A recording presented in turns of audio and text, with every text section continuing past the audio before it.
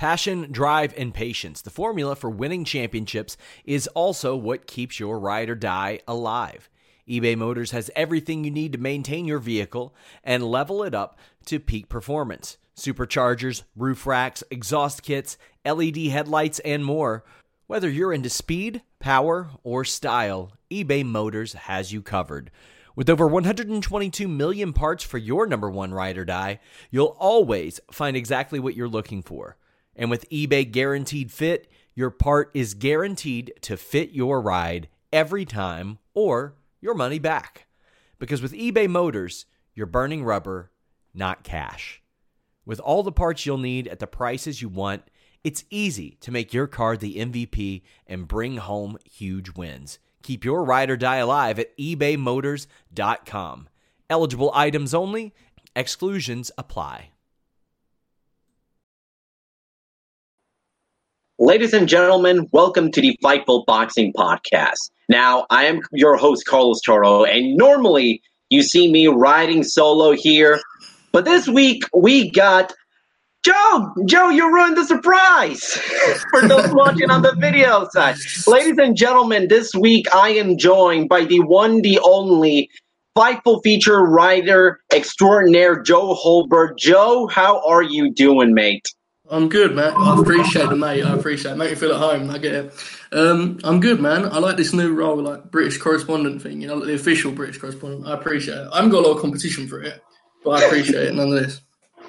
Well, yeah, listen, I wanted to get you on this show, especially for this week. For those of you that don't know, who may be tuning into the podcast but have not necessarily have any idea who you are, tell us a little bit about yourself. You've been one of the best pro wrestling feature writers in a long time, and your work at Fightful has always been extraordinary. So tell us a little bit about yourself for those who may not know who the great Joe Holbert is. Well, man, I mean, I can't really top what you just gave me there. That was a pretty good intro, but basically, yeah, I write. I mean, boxing is like something I've always covered boxing for Fightful, but you're the main boxing guy, right? So like, I'll come in with some features, but you got that locked down. But pro wrestling is my thing, so you probably have like seen some of my stuff on there and ignored it, but next time click on it because it's normally like quite good, right? It's good normally, isn't it?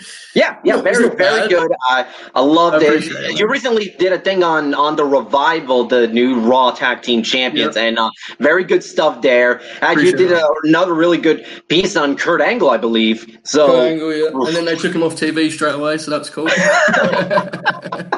I mean, listen. You kind of told it's such a good job that there's nothing else to showcase Kurt Angle for on TV. That's the way I saw it. That's exactly how I saw it. Yeah. But yeah, so I brought you here today because there is a lot to talk about. And you and I on Twitter, we've spoken a few times about British boxing. And I thought, listen, I may have this British boxing thing on lockdown. After all, I spent one night in a hotel in London with the fuggliest couch I have ever seen in my life while waiting for a flight from London to Philadelphia. So I think I got this down. But you know what? Sometimes I like to get a local's perspective. I am a Puerto Rican. I am about, 6,000 miles away from the UK. So I thought maybe bringing in someone from across the pond would be a better idea. So I think there is no bigger story right now this week, not just in British boxing, but in boxing in general. The shocking, and I do mean shocking, announcement that Tyson Fury, the lineal heavyweight champion of the world, signed a co-promotional deal with Top Rank and ESPN. And the deal calls for, it's a multi-year deal, first of all, and it calls for 2 fights in the United States. And I had to really kind of look at the language of the press conference to sort of make sure it doesn't say, his fights are going to be shown in the U.S., not that he's fighting in the United States twice, at minimum 2 times a year. But this kind of seemed like Tyson Fury is fighting in the U.S. at least twice a year, according to the language of the press release. So, first of all, Joe, from that side, on the UK side, what is your reaction to Tyson Fury making this landmark deal, which I've heard some rumors say $100 million. I have not been able to confirm that, but it's one of the biggest contracts out there for a boxer today, at the very least.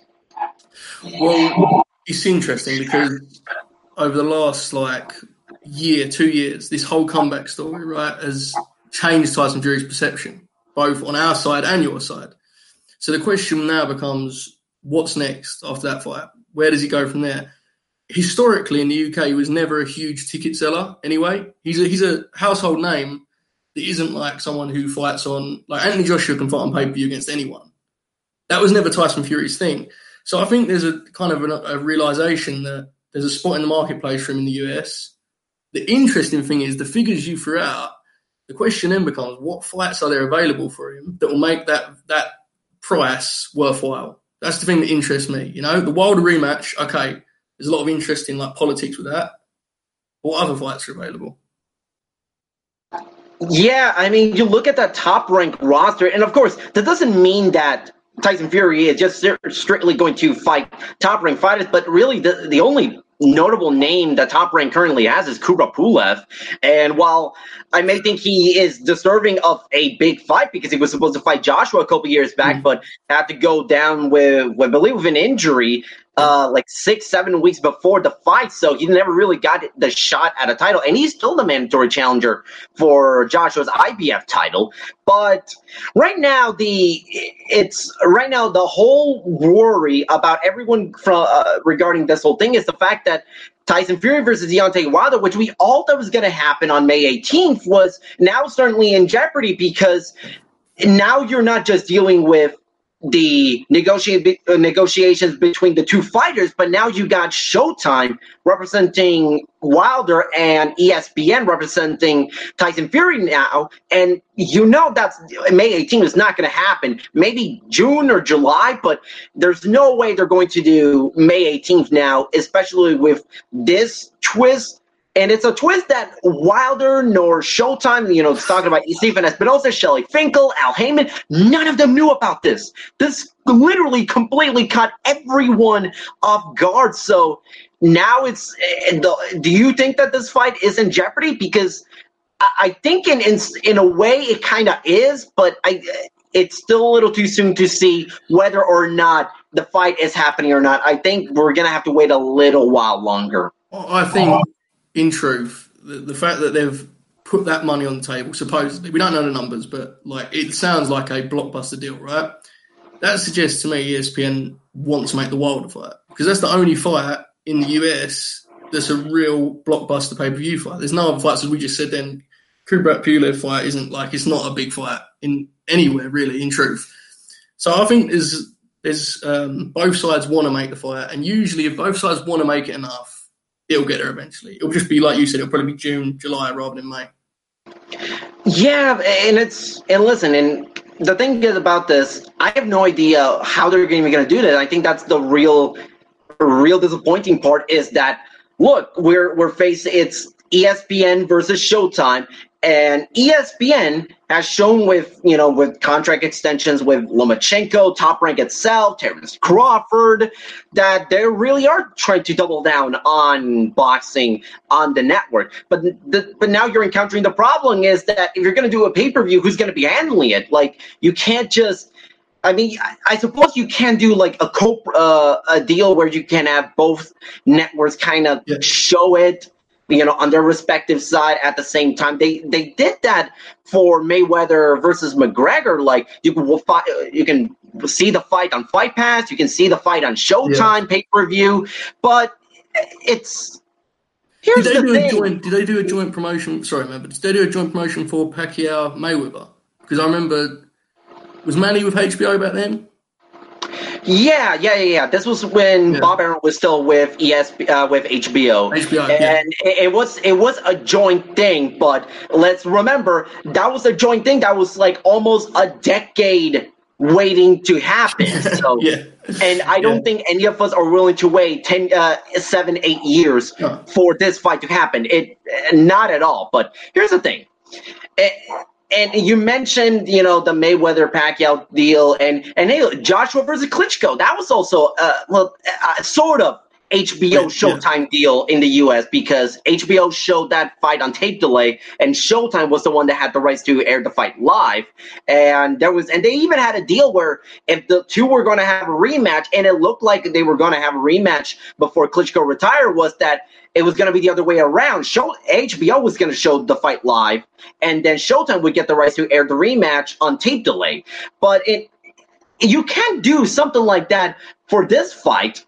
But given the fact that no one from the Wilder side knew anything about this, and we're already about to start March, where there's only 1 week left in February, you're really not going to expect this fight on May 18th. There's just no way. There's no way to get this fight for May 18th and make a proper build. And even though some people will say, well, you don't need that much time to build a fight. Everybody loved the first fight. And so you just need to say, hey, it's Wilder versus Fury 2. That's enough. Well, I point to you, the Canelo versus Golovkin rematch, and how they essentially had that same attitude, saying, we don't need to do no press, no media, none of that stuff. The people are going to buy it anyway. And it turns out the buy rate was a little lower than the buy rates of the first fight. So, yeah, you do need a proper build. And ESPN is more than willing to do that. But the question is, will Showtime allow Wilder to go on ESPN and potentially lose out on a lot of money by balking at ESPN and essentially saying, all right, you can have Wilder for this fight. We give up. And I don't expect Showtime to act like that at all. I think it's very interesting that I wonder if Joshua hadn't moved on and booked the fight with Miller, which obviously we'll get to later, but would that have changed that whole thing? Would Tyson Fury then have said, or Deontay Wilder actually even have said, let's do a June date at Wembley Stadium with Joshua? Now that whole thing would have changed, but obviously they'd already moved on. And now you've left with basically what you just said, two broadcasters that have to settle in the between in order to give their fighters a big fight, really. Because that's what the public wants, right? Fury Wilder too. So I don't know. There's not many options, really. There is, and then I spoke and I wrote about this on the newsletter, which you can see on Fightful.com, is that you can possibly do a purse bid and then essentially just have WBC President Mauricio Suleiman say, all right, it looks like you guys are not going to resolve this anytime soon. Let's just have a purse bid. Whoever has the most money or is willing to dish out the most amount of money for this fight, they get the rights to the fight. That is the most direct way to do it, but when you're dealing with Bob Arum and Al Heyman and Shelley Finkel and Stephen Espinosa and all those people, I don't want to say it's as simple as that, but they know those are all guys that really want this fight and really hate to lose a big event like this to pay-per-view, because over here in the States, the fight, in my opinion, actually exceeded my expectations in terms of public interest. The buy rate was a little bit higher than I thought it was going to be. The fight ultimately ended up being, really, really good and very dramatic, and it left people wanting more. But the way this whole twist came about, it just kind of leads to believe that it's just going to be another instance of, boxing, kind of putting its own foot in its mouth, trying to do too much. And now you got ESPN trying to get in the middle of things. I think this fight is going to happen because, let's face it, there's so much money at stake, and there's really nothing else for Fury outside of a Joshua fight, and that's not going to happen anytime soon. So I think ultimately there's the amount of money both sides stand to make. I think they're going to eventually make the fight. I just don't think it's going to happen this spring. I think it's going to happen this summer. It also gives them proper time to sort of make a really good build for the fight, have an outstanding U.S. press tour, and sort of wait until the whole Canelo Jacobs and Joshua Miller chaos in New York and in Vegas just kind of end, just so that you can focus on the big summer showdown between Wilder and Fury. Chaos was the right word for the stuff going on in New York as well. But again, we'll leave that till later. But chaos was the right word for it. I mean, it's not just chaos in in New York, it's chaos in the WBO super middleweight rankings because almost right at the same time, it actually was at the same time because it was all announced in one press conference that Billy Joe Saunders, the I guess now former mandatory challenger to the WBO middleweight title, just decided to move up in weight and announced that he is going to fight Shefat Isufi on April 13th at Wembley Arena for the vacant WBO super middleweight title. Now, for those of you watching, you may be wondering, so hold on, isn't Gilberto Ramirez the WBO super middleweight champion? Well, if you look at the rankings, it will appear that Gilberto Ramirez is the number one ranked fighter at 175 pounds in the WBO rankings, meaning he's a mandatory challenger, or at least we are led to believe that he is the mandatory challenger to Sergey Kovalev's title, which means the title is vacant. Billy Joe Saunders is ranked number 2 at 168 pounds now, and now the two are going to fight for the vacant title, which I got to say, that completely took me out of surprise, and we both talked about this off the air a couple of days ago, but it kind of does make business sense if you're Billy Joe Saunders and promoter Frank Warren. It does make business sense to try to go for that title, not just because you could become a two-way champion, which is always attractive, but also because it saves Frank Warren the headache from having to deal with Eddie Hearn for the foreseeable future. Well, that's one part of it, but also just even simpler than that. In the ring, middleweight division is a tough go. No matter how good you are, when you're looking at Jacobs, Canelo, Golovkin, and Andrade, they're just elite fighters. So if you can go up, and I'm not educated on Billy Joe as a common opponent, I'm not sure how many people really are. But if you can go up and basically grab a title like that, that's the way to do it, right? So then, that opens up a whole different world for him. He can still go back down. I don't think anyone's ever watched Billy Joe fight and thought, wow, he looks like a super middleweight. Whether it translates weight class-wise, but he's a skill guy. So if he can go up, keep his speed, and beat guys that in a division that you'd say is weaker, right? Super middleweight's a weaker division. That's the smart move. And as you say, the broadcasting part makes it even better. So it's an unsurprisingly smart move from Mr. Warren. Unsurprisingly smart. And for those of you who don't know, Mr. Shefat Isufi he's a German boxer. He's right now. He's a Serbian boxer that's right now living in Germany. 27-3-2 record as a pro. Surprising factoid. In 2014, he lost a wide unanimous decision to Tasos Berdesis, who was making his pro debut. Okay, it sounds like it's going to be a great fight, man. Really selling it. I hope Frank sells it like this. It'll be great. I mean, he's coming off of a win of Muhammad El Achi, who is 14-1-3, and then before that, Rafael Sosa Pintos, 56-13-0, and then before that, Badri Karasalidze, 8-3. So you got some names, bodies. Did you see Warren's little sideshow, Anthony Joshua, where he was like, April 13th was always going to have a big fight at Wembley, so we thought we'd step up to the plate. I was like, man, that's a reach. That's a reach right there. I mean, look, you gotta. It's Frank Warren. He will always try to take a dig at Eddie Hearn. And I think he's still trying to get the sour taste out of his mouth. The fact that he actually had to agree to a co-promotional fight between Saunders and Demetrius Andrade for last October, which ultimately never happened for reasons that I think that have been explored on this show a couple of times already. So no need to retread old water. But I mean, middleweight is almost strictly Eddie Hearn.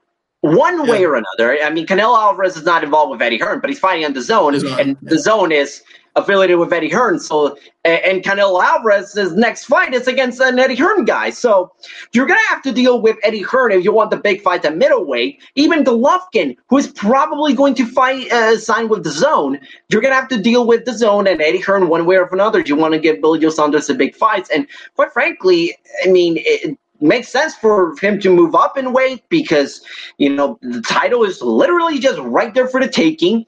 The division is not as strong as middleweight. You got some good names. You got David Benavidez, Avni Yildirim, Anthony Durrell, Caleb Plant, Caleb Truax, James DeGale. But quite frankly, those are not Canelo-level names.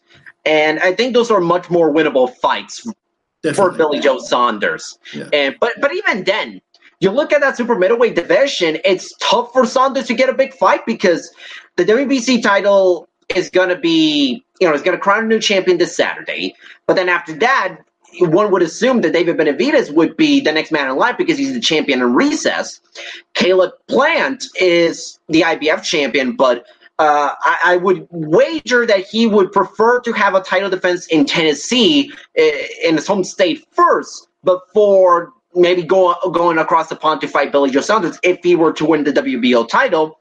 And then you got Callum Smith, who's an Eddie Hearn fighter, so that's a no-go there. I don't think he wants to fight Callum Smith regardless of who promotes Callum Smith, to be honest, man. That's a tough style match for him. But we'll see. Yeah, and not only that, actually, and the one thing about that not a lot of people are talking about this whole Billy Joe Saunders moving up in weight, this may have unintended consequences in regards to Gennady Golovkin because Saunders was the number one guy at middleweight in the WBO, and then Golovkin was number 2. So with Saunders moving up in weight, that means Golovkin would be moved up to the number 1 spot. And even though the WBO has yet to, as far as I'm aware, has yet to make an order for Andre to fight Golovkin, you would think that the logical step here would be for Andre to fight Golovkin because Golovkin is likely to sign with the Zone. Although it's not a guarantee, but he's more than likely to sign with the Zone. And I wouldn't be surprised if Golovkin, some part of him still wants a Canelo Alvarez rubber match, regardless of what he says publicly. There's a lot of money to be made, and that is still a fantastic fight. And we remember, before all the Canelo madness, Golovkin's goal was to become the undisputed middleweight champion. So if he beats Andre and Canelo beats Daniel Jacobs, there you go. You already have the undisputed middleweight title fight on the line because Canelo would own 3 of the 4 belts, and then Golovkin would have the WBO title, and then there you have it. September. That's perfect. You just done it. You've booked it. It's done. That's it. You've got a mini tournament. That's it. Yeah, it couldn't be much more simple than this. No. But the problem here is that in boxing, it is never that easy, and that's the problem. It's never this. The sport complicates itself to the point where they overthink things and it messes up everything. I just in the span of 30 seconds, I just laid down the groundwork to crown an undisputed middleweight champion. But will it actually happen? No, I think Golovkin will probably have to fight like number 11 in the rankings in a final eliminator first, just to make sure he's a real contender. We'll do that first. We'll get Andrade another mandatory challenge. It will figure itself out. Give it time, man. Just be a patient. It'll get there. Trust me. We can't just do tournaments and stuff. It's too. Let's face it. Listen. Listen, when he faced, Bonis Martirosyan last May, he knocked him out in 2 rounds, but was it really was it really the kind of Golovkin that we would see that can be a world champion? I don't know. I don't know. Got to find out for sure, man. Got to find out for sure. Which, by the way, the number 11 ranked middleweight would be Luke Keeler. Oh, no. That would be on DAZN. There you go. You got another fight. Yeah. I can't believe he's number 11. Put him on the undercard. I think that'll be fine. It's no problem. No problem whatsoever. So, Billy Joe Saunders, I got to admit, this really did kind of took me out of left field, but it makes sense. I hope this means Golovkin joins the Zone and fights Andre, because that's to the public, that's a really, really good fight. Because I like that fight a lot. I like that fight too. It pushes Andre into a fight that isn't a 36-minute snooze fest. And I like Andre. I think his skills are as a middleweight are exceptional. Top 5 middleweight in the world. But then you look at the performance against Walter Kautondokwa, and then his last fight against Arthur Akifov. Yeah. And he boxed brilliantly, but they were not. He's not really suited to like consistent showcase fights. Some guys are great to just watch run through. Like, I shouldn't say nameless contenders, but basically they're the A side. This is who they're fighting. Golovkin, you can watch him do that all year round because he's so exciting. I think that fight, Andrade Golovkin, is so interesting because you get the sense that Andrade's got levels to go up within himself. And Golovkin will make him do that because he's going to be on him the whole time. That's a great fight. Actually, stylistically, that fight to me is like more fun than Canelo Jacobs, even though I think both are great fights. But like stylistically, Andrade is like the traditional, that's the guy that should be able to beat Golovkin kind of thing. That's what everyone always used to say, right? The quick guy, the slick guy. That's an interesting fight. I like that fight a lot, but again, we'll see if we get it. Yeah, well, we'll see if we get it. One last thing about Golovkin, Andre, if that were to actually happen before we move on to other topics, is the fact that, you know, the thing about Andre is that he's such a brilliant boxer, but because he's never pushed to actually try his hardest, he doesn't knock out people because he doesn't feel the need to. He's more comfortable cruising to a wide unanimous decision, which it's fine if that's what he wants to find, but don't expect people to get excited for your fights if you don't decide to knock people out. And he has power. He just chooses not to use it. It's been a problem for him for a long time now. That's why he sort of fell off, because there was no promoters. I mean, let's be honest, and I think he's a tremendous fighter, but he's kind of been a benefit of Eddie Hearn needing fighters, right? That's the truth. Eddie Hearn needs world-class fighters. So he's willing to do them fights with Andrade that ain't going to sell tons of tickets, that are not super exciting, but he needs world-class fighters, and he is that. So, yeah. Yeah, I mean, hey, you want to talk about world-class fighters that Eddie Hearn is bringing in to fight his guys. Jarrell Miller fighting Anthony Joshua. That's that's official. It's the June 1 Madison Square Garden on the Zone here in the U.S. Sky Sports box office, I believe, over there in the UK. And I'm probably going to go to New York to watch that because that is a big, big event. And really, I was kind of debating between Wilder and Fury or Joshua Miller, but since we don't know if Wilder Fury is going to happen, then I might as well go to Joshua Miller because that fight's already happening.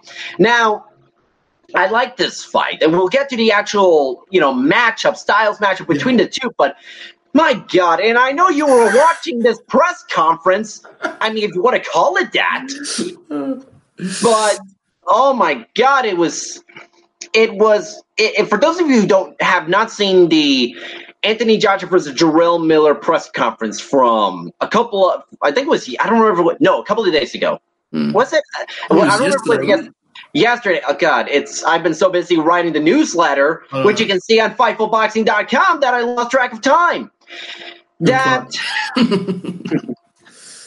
If you watch the Floyd Mayweather Conor McGregor press conference and you've seen all the vulgarities and you saw all the trash talking, this is what we got with Anthony Joshua versus Jarrell Miller, except it missed on every single mark imaginable. On the YouTube stream, and I don't know why this was only on the YouTube stream, because I saw it because I was also watching the Periscope stream and it was working somewhat fine. But on the YouTube stream, the quality of the camera, because I guess they restarted it or were using the cameras used to record VHS tapes from 1984. And you can see this on my Twitter at CarlStory360, that the camera was just really, really bad. I don't know if they were trying to go for something vintage to promote this fight, but it was bad. The sound quality was awful. And when the two fighters actually got into the ring, Miller gets shoved Anthony Joshua, forced like 10 people, including Hearn, trying to separate the two, almost fails. It took them like five, close to 10 minutes for both sides to be actually fully separated. And then Eddie Hearn said, no. I'm not risking any more confrontations. Everyone stays in their seats. Everyone's in timeout. No one gets to speak on the podium except for me. So what we got was 40 minutes of vulgarity, sexual innuendos, Jarrell Miller and Anthony Joshua pulling your mom jokes, Jerome Miller talking about working at Dunkin' Donuts and eating cheeseburgers and being proud of being over 300 pounds. It was so bad. And I wanted this press conference to be good. This was your first impression to a lot of people. And that first impression is, this is a shit show. But now you have Excuse to my language, by the way. Excuse my language. You have to ask yourself a question now, though. Seriously. Now, camera quality aside, did you really expect anything different when you get Big Baby Miller a world title press conference? This was always going to happen, man. I mean, I remember. Do you remember when they announced the DAZN thing? He couldn't even resist your mama jokes then, dude. He wasn't fighting Joshua. This is his thing. This is like, look, I think Big Baby's legit heavyweight contender. Like, I'm not part of the sort of, he's just all talk. I think he's legit, dangerous guy. But I agree too. He's got this fight because this is his personality. He's raw. That's the best way I put it. He's raw, super raw. Yeah, I mean, look, the thing about Miller, and listen, I don't buy into the fact that, he's unhealthy. He's over 300 pounds. Look at him. But it's like, you tell me to look at him. What I see is a 300-pound barrel who knows how to knock people out, but it's not really faced anyone of note. I mean, his last fights were Thomas Adamek, Bogdan Dinu. It's like, what I think is really interesting about Big Baby Miller, and we can talk about the press conference more, but just talking about him as a fighter, what really interests me is so he weighs in consistently at 300 pounds and over, yeah. But you actually watch him fight when he's fought the better competition he's fought, which isn't elite, but he's sort of solid guys, fringe world level guys. His best traits to me are his punch output. He can punch in combination. He's fought pretty good pace into the 11th, 12th round. His power is not mind blowing for a guy of his size. So to me, this fight is super simple. If his chin is as good as it's looked at this competition level, he'll give Joshua a really interesting fight because he's so big. But if he isn't so good, Joshua will be able to he'll just stand in front of Joshua and it'll be easy work. But to me, this fight hinges on that one solo question. What is Miller's punch resistance like? Simple as that. Yeah, and not to mention the fact that, while he is massive and really big, you look at his footwork, you look at his athleticism, it's really, really good. I think people keep forgetting the fact that he was a kickboxer and a really good one at that. His only losses were to freaking Mirko Cro Cop. And it's, Mirko's still doing it. He's still rolling, man. Yeah, it is he's a kickboxer. I mean, what has he done? Oh, he just won dozens of fights, and his only losses is to legendary names such as Mirko Cro Cop. I think he's a lot more athletic than what people give him credit for. I like this fight. I like Joel Miller. I don't know about his attitude. I think he overdoes it a little bit. That is now that it gets really awkward, just like the press conference. But and it looks like Joe Miller's the type of guy that can take a punch. So it's what I look is Joshua versus Miller. Say goodbye to your credit card rewards. Greedy corporate mega stores, led by Walmart and Target, are pushing for a law in Congress to take away your hard-earned cash back and travel points to line their pockets. The Durbin-Marshall credit card bill would enact harmful credit card routing mandates that would end credit card rewards as we know it. If you love your credit card rewards, tell your lawmakers, hands off my rewards. Tell them to oppose the Durbin-Marshall credit card bill. When you need mealtime inspiration, it's worth shopping Kroger, where you'll find over 30,000 mouth-watering choices that excite your inner foodie. And no matter what tasty choice you make, you'll enjoy our everyday low prices, plus extra ways to save, like digital coupons worth over $600 each week. You can also save up to $1 off per gallon at the pump with fuel points. More savings and more inspiring flavors make shopping Kroger worth it every time. Kroger, fresh for everyone. Fuel restrictions apply. Or similar to the way I see Joshua versus Povetkin, only that Miller's smaller, but he's younger, more athletic, and can hit just as hard. And the question was, what happened in the Povetkin fight was that Joshua eventually managed to figure out Povetkin and knock him down. And it's going to be a similar story where we're going to find out if Miller can handle Joshua's power because he has not faced anyone like Joshua.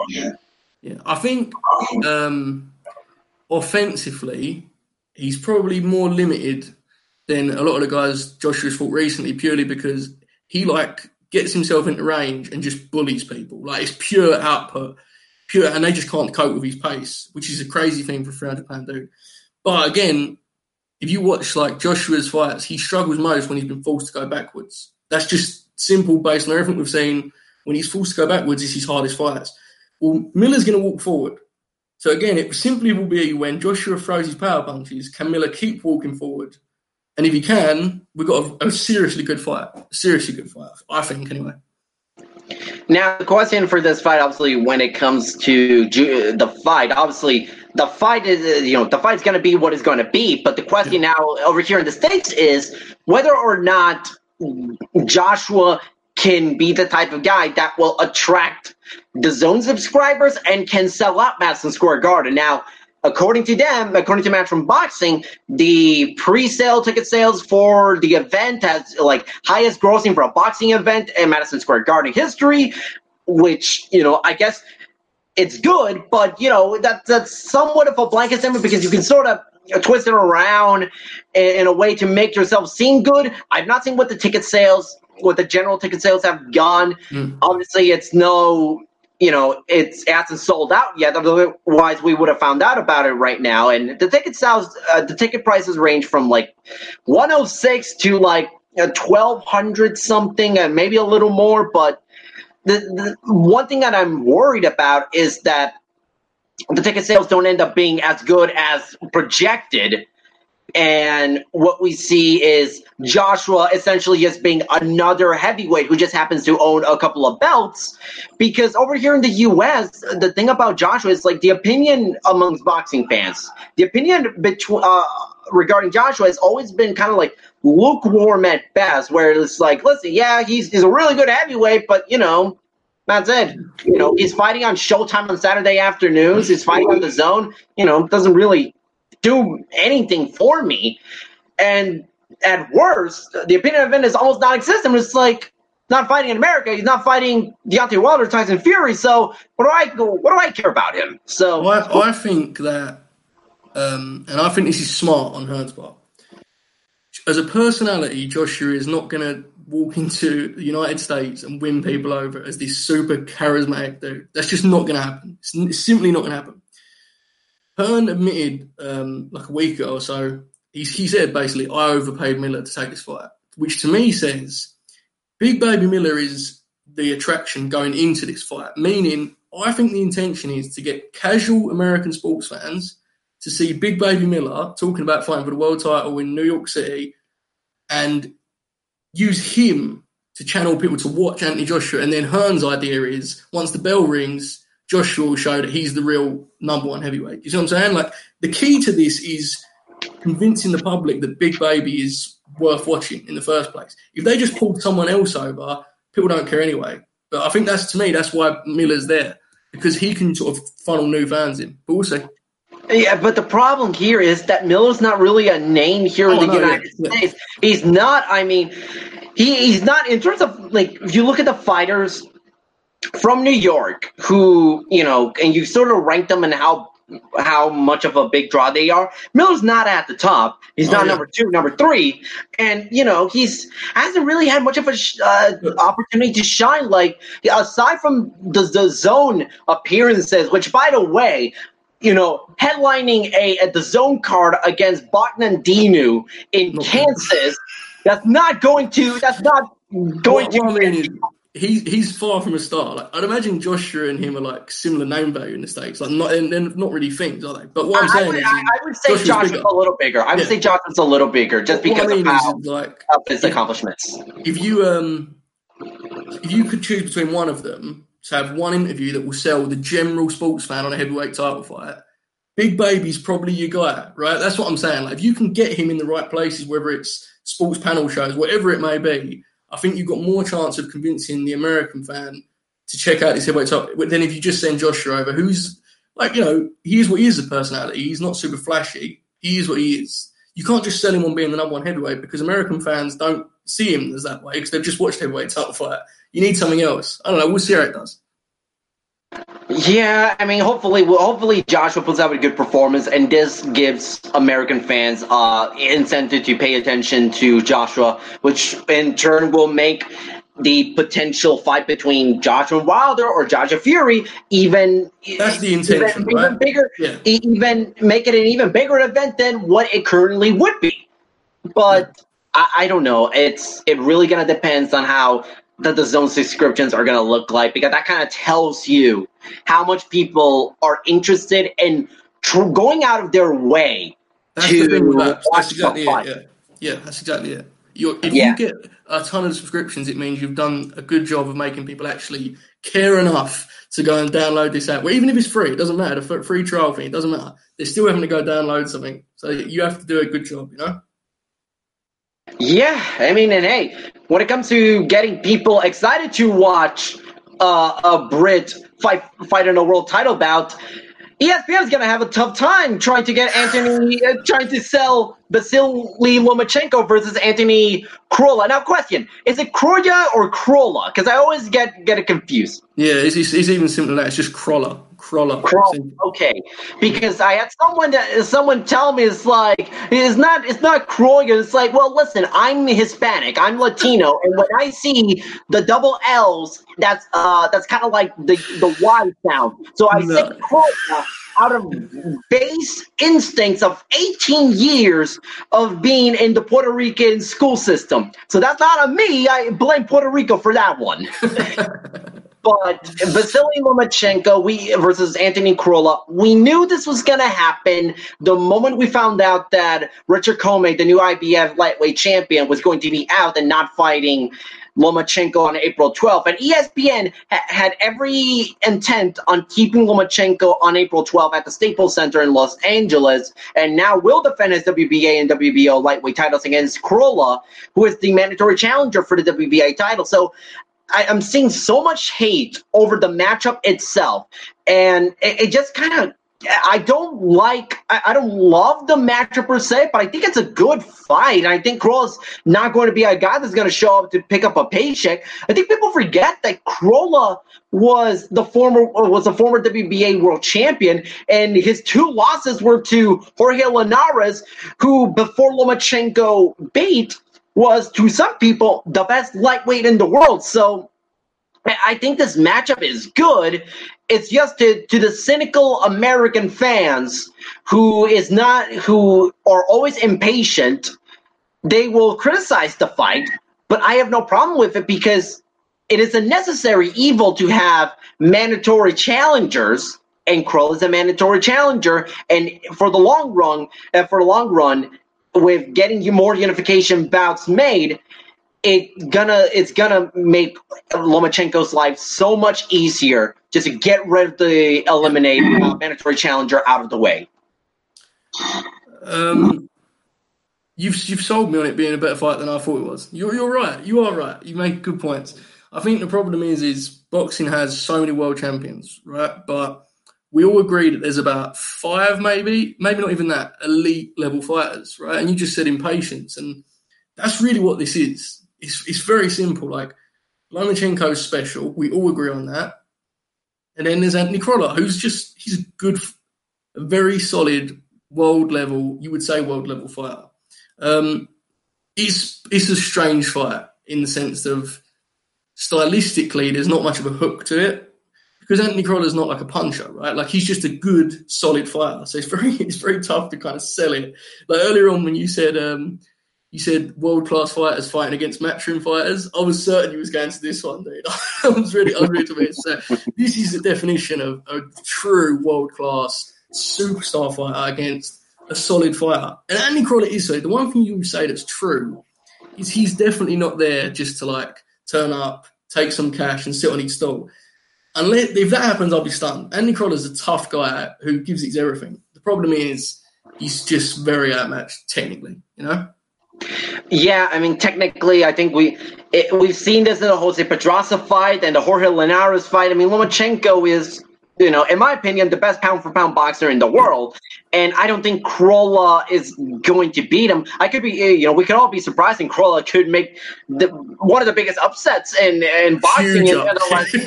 Upsets, but I mean, it's not out of the realm of possibility. But I'm just saying, everyone is already looking past Crolla to the eventual Richard Commey fight for 3 of the 4 belts, and hell, they're looking past that fight for the eventual Mikey Garcia WBC lightweight title vacancy.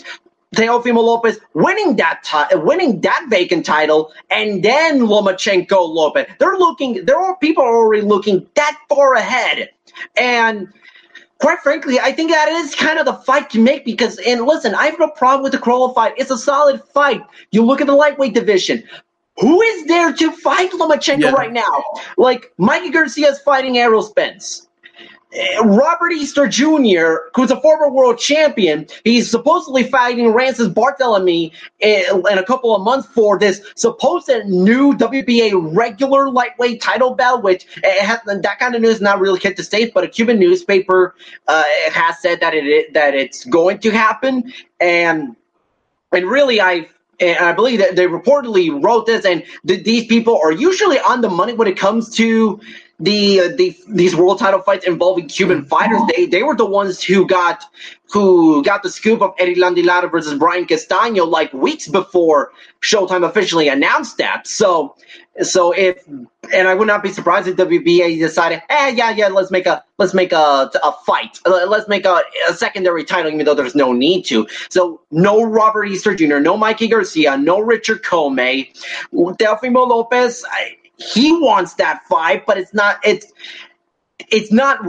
time to make that fight. We're less than 2 months away. That's not the type of fight. Like, Bob Arum sees money in Teofimo Lopez. He's not going to waste that with a 6-week build.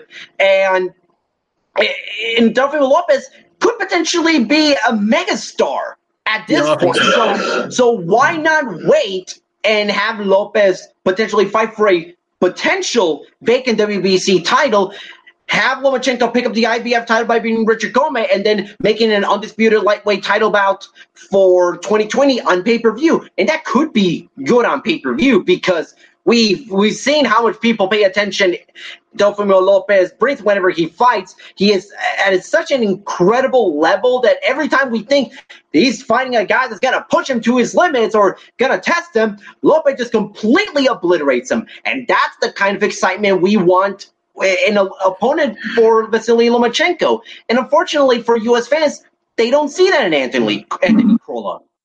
Well, I think in fairness, though, man, I don't know. I could be wrong, but from what I've seen, it's not dissimilar on our side. The British fans are kind of weird. You probably realise this. You probably gauge this from you watch the shows and there's real excitement and optimism in the arenas, but the fans that actually discuss boxing online at all are the absolute most pessimistic people. So there's probably more negativity from British fans about this fight.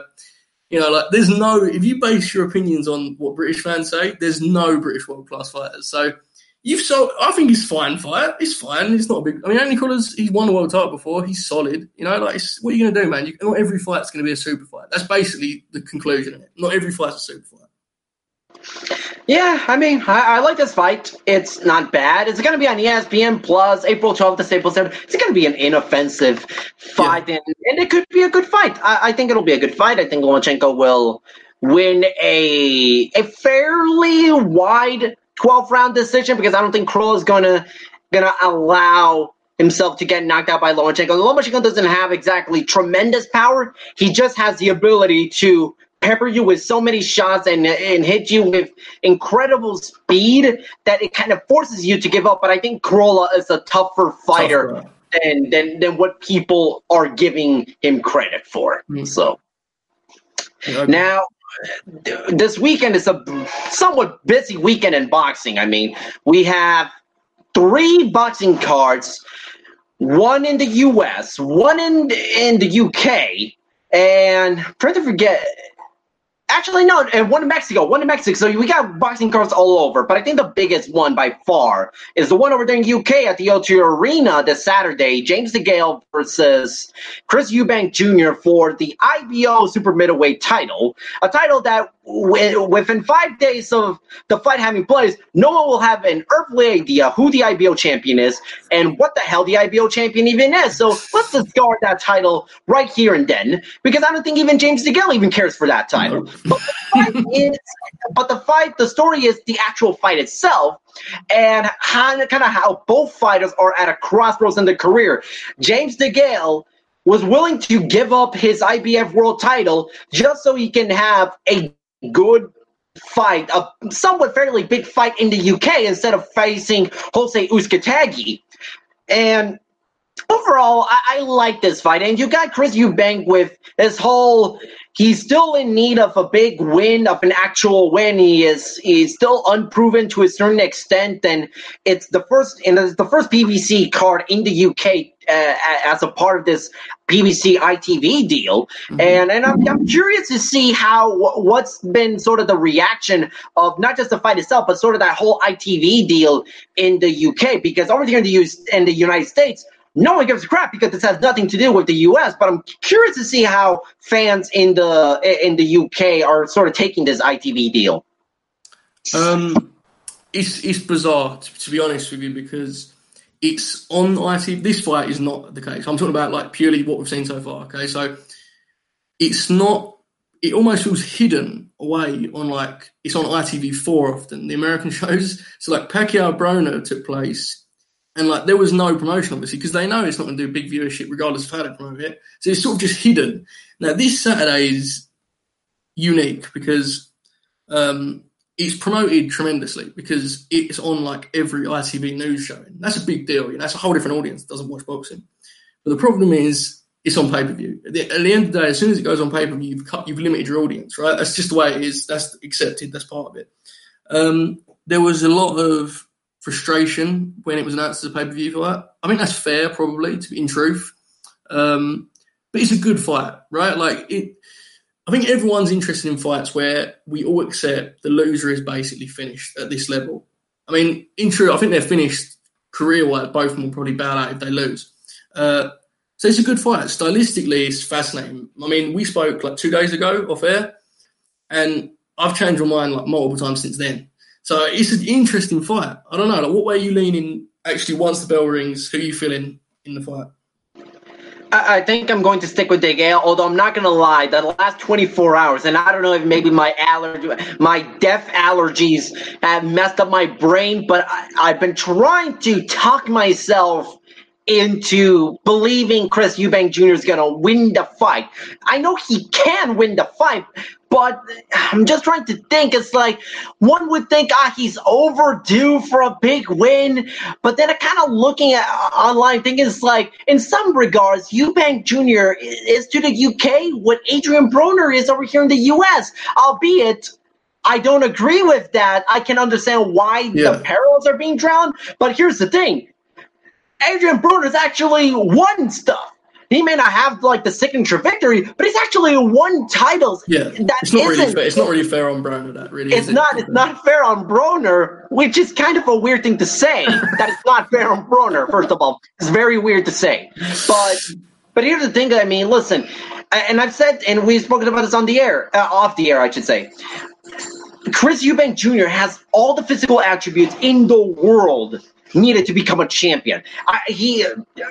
But the problem is he's never really honed in on the boxing ability. The physical side of the sport has never been an issue with him. It's always been boxing ability, fundamentals, in trying to outbox some of these better fighters, which is why he hasn't beaten the Billy Joe Saunders and the George Groves of the world, because those fighters carry something beyond their physical gifts.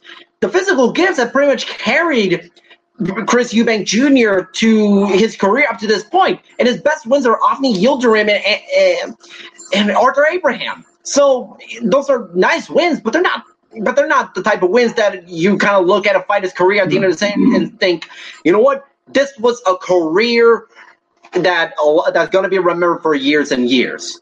Eubank's career might be remembered for years and years, but not necessarily for the right reasons. There was two things that happened just today. Like, you know, when you watch like the pre-fight stuff and all that comes with it. So Dennis Duglin, the super middleweight, he's like light heavyweight now. Dennis Duglin, mama's boy. So he sparred Eubank for this fight, right? And on the pre-fight stuff on ITV, he's like talking up Eubank, which makes sense. He's his sparring partner. I saw him today saying, I think the gal's going to win this fight because while I like Chris, there was stuff in sparring he couldn't deal with. Like, that's a great, like, you know this better than me, man. You cover the sport. Like, sparring partners outright saying that the other guy is going to win is not a good sign. That's the first thing. The second thing was Chris Eubank Sr. was like, he said, I'm not convinced my son's going to win this fight. He said, technically, I know he's good enough to win this fight. Athletically, I know he's going to win. But he seems to think, and we spoke this the other day, but I believe this, and it seems like he does too. There's a mental glitch there with Eubank. And I agree with you, man. Like, it could just be he's not there technically. That totally could be it, 100%. But when you see a guy fight someone like George Groves with total desperation in round 2 and 3, it shows a certain lack of, like, poise that to me is more than just skill, you know? Like, that's... So to me, this fight's two stories on opposing side of the ring. So is Eubank just not that good skillfully? Or is there a mental thing he needs to overcome? And on the other side, obviously, which everyone's talked about, like, it's the most over-discussed topic, what's James DeGale got left? Like, you said the other day to me, and I agree with you, man, like, perhaps that Caleb Truex fight, he just rushed back. That was a tough style matchup because he's a tough guy. He's not going to go away. Or did them, like, 5, 12-round fights, did they just wear him down? We'll probably find out on Saturday. I'm leaning... I don't know. I feel DeGale is going to fade late and Eubank's going to win those late rounds. The question is, does he make it to the final bell to win a decision or not? I'm going to say he doesn't. I'm going to take Eubank late. I think. Really? I am, yeah. Oh, man.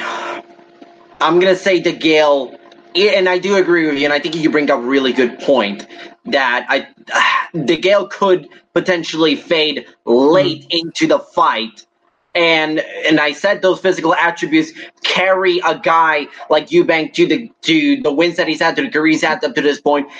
That kind of physical gift will keep Eubank busy in the final rounds. Now, my question is going to be, can DeGale avoid getting knocked down? Because I think this fight is going to go to the scorecards. The question is not whether or not DeGale is going to fade late, because I think he will, is whether or not he can avoid getting knocked down and lose on the scorecards via that manner.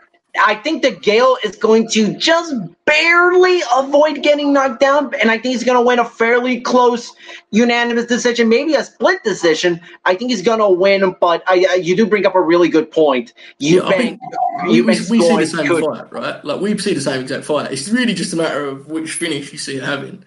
It's bizarre in the sense of it's a rare 50-50 fight where I feel like every fan agrees on exactly how it's going to play out. It's simply how the last final portion will play out. We'll find out. It's a good fight. I like it. Yep, also on the undercard, you got Joe Joyce versus Bermane Stiverne for what appears to be for the WBA gold title, whatever the hell that means. And it is supposedly a title eliminator where the winner could get an eventual shot at the WBA regular heavyweight title being held by Manuel Char, whatever the hell that means. And look, Joe Joyce is the big heavyweight prospect. Over here in the States, a lot of people are starting to buy into Joe Joyce. Partially it's because he's been fighting in America. He's being promoted by Richard Schaefer. He's being trained by Abel Sanchez. A lot of people are really high up on Joe Joyce. And when you look at Bermane Stiverne, who at this point, 14 months ago, was essentially being thrashed around for 3 minutes in a fight that he had no business of being in the first place, and was knocked down in such a horrendous way that Fightful.com managing editor Sean Ross Sapp texted me after the fight. That was one of the most horrifying things I have ever seen. That's facts. So it's hard to say Bermane Stiverne, who by the way hasn't fought since that Wilder loss, the second Wilder loss, I should say. He hasn't fought since then. There's not much analysis. I think we all know Joe Joyce is going to knock him out. And Joe Joyce is going to put himself in position to get a secondary heavyweight world title opportunity. And I think he's going to be Manuel Charr. I don't think that's, really a tough fight to decide. I think Joe Joyce is going to knock Bermane Stiverne fairly early. I'm going to say like a super strange contradiction here. And like, you have to just hear this out. I believe in Joe Joyce totally. Like, legitimately, every heavyweight in the world, I think he gives them tough work. Every heavyweight. Like, he's so strong and his style is so unique. I mean, he just walks through guys. But that last phrase I just used, walks through guys, doesn't really add up at the heavyweight division. So what I'm going to say is, everything in my brain tells me Joe Joyce is going to win this fight in 2 rounds. But there is a certain vulnerability to the way he fights. That's all I would say. Like, if you watch him, no matter who he fights, there's a certain stiffness to the way he comes forward that you do think, Bermane Stiverne can punch, if nothing else, right? Like, he's a big guy and he can punch. So I think it's going to be exciting for about 4 minutes, and then Joe Joyce will finish it off. I mean, there was a fight he had with, it's for the Commonwealth title. I forget the guy he fought, but it was terrifying the way Joe Joyce walked through this guy. I mean, he's a dangerous guy, and his fitness is nuts. So I hope Joyce can get added to this. No, it was that was another violent one, but Lenroy Thomas. Yeah, that was it. The guy beat Dave Allen. Yeah, I couldn't, but that was that was eye opening. Like how easily just walked through him. So. To me, like, everyone agrees heavyweight's kind of back now. Like, there's some kind of interesting pieces. I think Joe Joyce can be one of the most interesting, but I'm just putting an asterisk now. I don't want to come across crazy high on him because I will make it clear that it would not surprise me if Bermane Stiverne just like somehow clips him early on. We'll see. I think it's a fine fight, right? Joe Joyce is still only early in his career. He's an older guy, but he's still early on. Yeah, he is still early, and rankings-wise, I think he's ranked a little too high at the point that he is right now. But overall, I think Joe Joyce is going to win. Now, that fight plus the DeGale Eubank fight, they're going to be on Showtime. And one fight that I'm really interested in and will not have an opportunity to watch, at least through regular means, wink, wink, here in the United States, is Lee Selby. He's going to fight Omar Douglas. It's going to be Lee Selby's lightweight debut, which is interesting considering that his last fight against Josh Warrington less than a year ago, it was at featherweight. So he's moving up 2 weight classes for this fight. And I think that's I like this fight in the sense that we will have an idea of how Lee Selby is going to look like at lightweight. Now, a win over Omar Douglas, no indication of whether or not he's a title challenger and he's going to become a world champion at 135 pounds. But I think it'll be a good first test to see where Lee Selby stands right now. I'm interested, just generally excited to see Lee Selby fight a weight class where he deems himself healthy, right? Like, when Lee Selby was climbing the ranks, probably 5 years ago now, it's been a while, man. He was one of the most exciting fighters to watch in the sense that he was just smooth, a really slick contender. And when he first became world champion, I remember people thinking, wow, this guy could run a division. He's a really talented guy. But then as things went on, he was kind of inactive. He couldn't really get rolling. And I think it's tough to watch a fighter with every fight, the pre-fight talk is, how was the weight cut? That's tough, man. And against Warrington, he just looked like a guy who couldn't get off. He looked like a guy who was weakened. Now, again, that may just be the reality of the fact he's older now than he was then. He's not an old guy, but this is the way it works, right? Guys can just fade slightly. So Warrington's a legit good fighter as well, so I shouldn't just put it down to whatever's wrong with Selby, but I'm excited to see him at a weight class where he feels happy and he feels confident because when he's on, he's a tremendous fighter, really good fighter. Yeah, I agree. And listen, and I like this card. I don't know if I would call this pay-per-view worth it, but I think I do like this card. And listen, this is an interesting experiment PBC is doing with ITV. And I'm really hoping that it does lead to interesting cards like this because I think they are good cards. Yeah. But, I wouldn't necessarily call them pay-per-view worthy. I'm much more comfortable watching them on Showtime.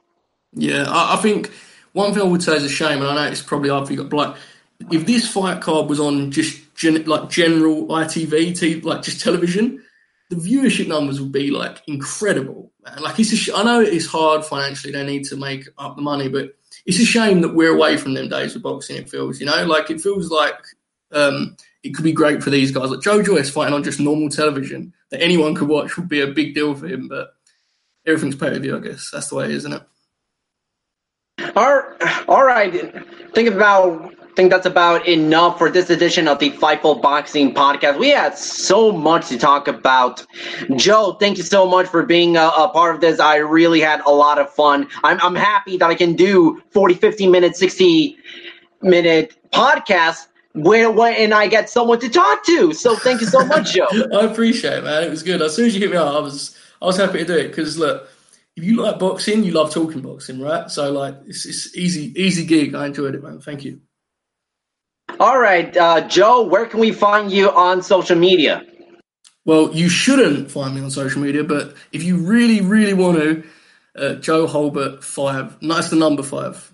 So, yeah, that's Twitter. And just know, man, you're going to regret it. But you might just want to try it, but just come with caution. That's all I say. Come with caution. All right, check out his amazing work over there at Fightful. He posts regular features and he does tremendous work over there, whether it be on the boxing or on the pro wrestling side. I highly do encourage all of you to check out Joe Holbert's work. You can find me on Twitter at CarlosToro360. You can check out Fightful.com for all the latest news regarding pro wrestling, MMA, and boxing. Leave us a thumbs up here. Subscribe to our new Fightful MMA and Boxing YouTube channel. And on over to our Fightful Pro Wrestling channel for all the latest news regarding pro wrestling and fight and Raw recaps, SmackDown recaps. Listen to your boy featuring Sean Ross Sapp and Fightful owner Jimmy Van. Lots of content we provide here at Fightful. Thanks so much for tuning in to this edition of the Fightful Boxing Podcast. Carlos Toro and Joe Holbert signing out. Say goodbye to your credit card rewards. Greedy corporate mega stores, led by Walmart and Target, are pushing for a law in Congress to take away your hard-earned cash back and travel points to line their pockets. The Durbin-Marshall credit card bill would enact harmful credit card routing mandates that would end credit card rewards as we know it. If you love your credit card rewards, tell your lawmakers, hands off my rewards. Tell them to oppose the Durbin-Marshall credit card bill.